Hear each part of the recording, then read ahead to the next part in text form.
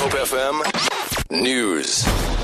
Good afternoon. The South African Editors Forum is taking Parliament to court to prevent any future attempts to block communication signals in Parliament.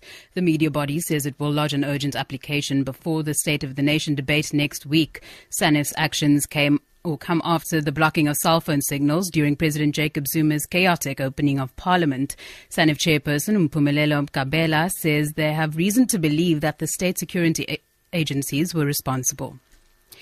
Compensation Commissioner for Occupational Diseases in the Department of Health, Dr. Barry Kisnasamy, has confirmed that there are large funds that ex-mine workers are entitled to.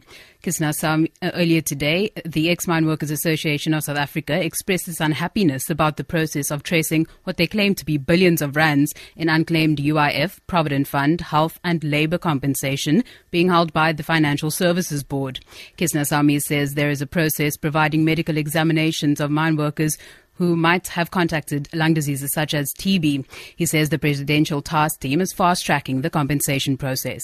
The big issue is that we've been having difficulties in terms of tracking and tracing as well as providing services. The Minister of Health, Dr. Motsoaledi, has been quite clear about actually moving the process forward. He's brought in a new management team under my leadership to restructure the compensation fund for the mine workers. So the mine workers are correct. There are a large number of funds that are locked in that they are entitled to. And these are some of the issues that we are working through about how do we create a one-stop service delivery model for them, not only in South Africa, but also across the borders.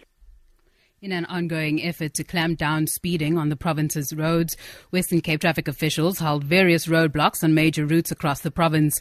5 people were arrested during these operations. In addition, over 200 fines were issued to speedsters. Provincial Traffic Chief Kenny Africa. There was only 3 drunken drivers arrested, of which the highest reading was a reading of 0.74 milligrams per 1,000 millilitres, and that was in the Somerset West region.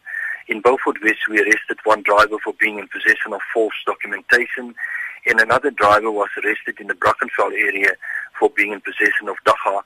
The highest speed recorded was 162 and 120 zone on the N1 near Beaufort West. And finally, crowds have destroyed an Ebola facility and attacked health workers in Guinea on rumours that the Red Cross was planning to disinfect a school.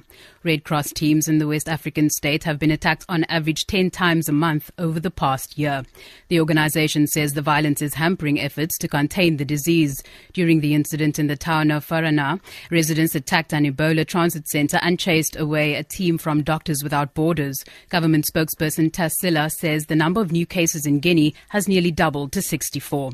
For Good Hope FM News, I'm Danielle Buzet.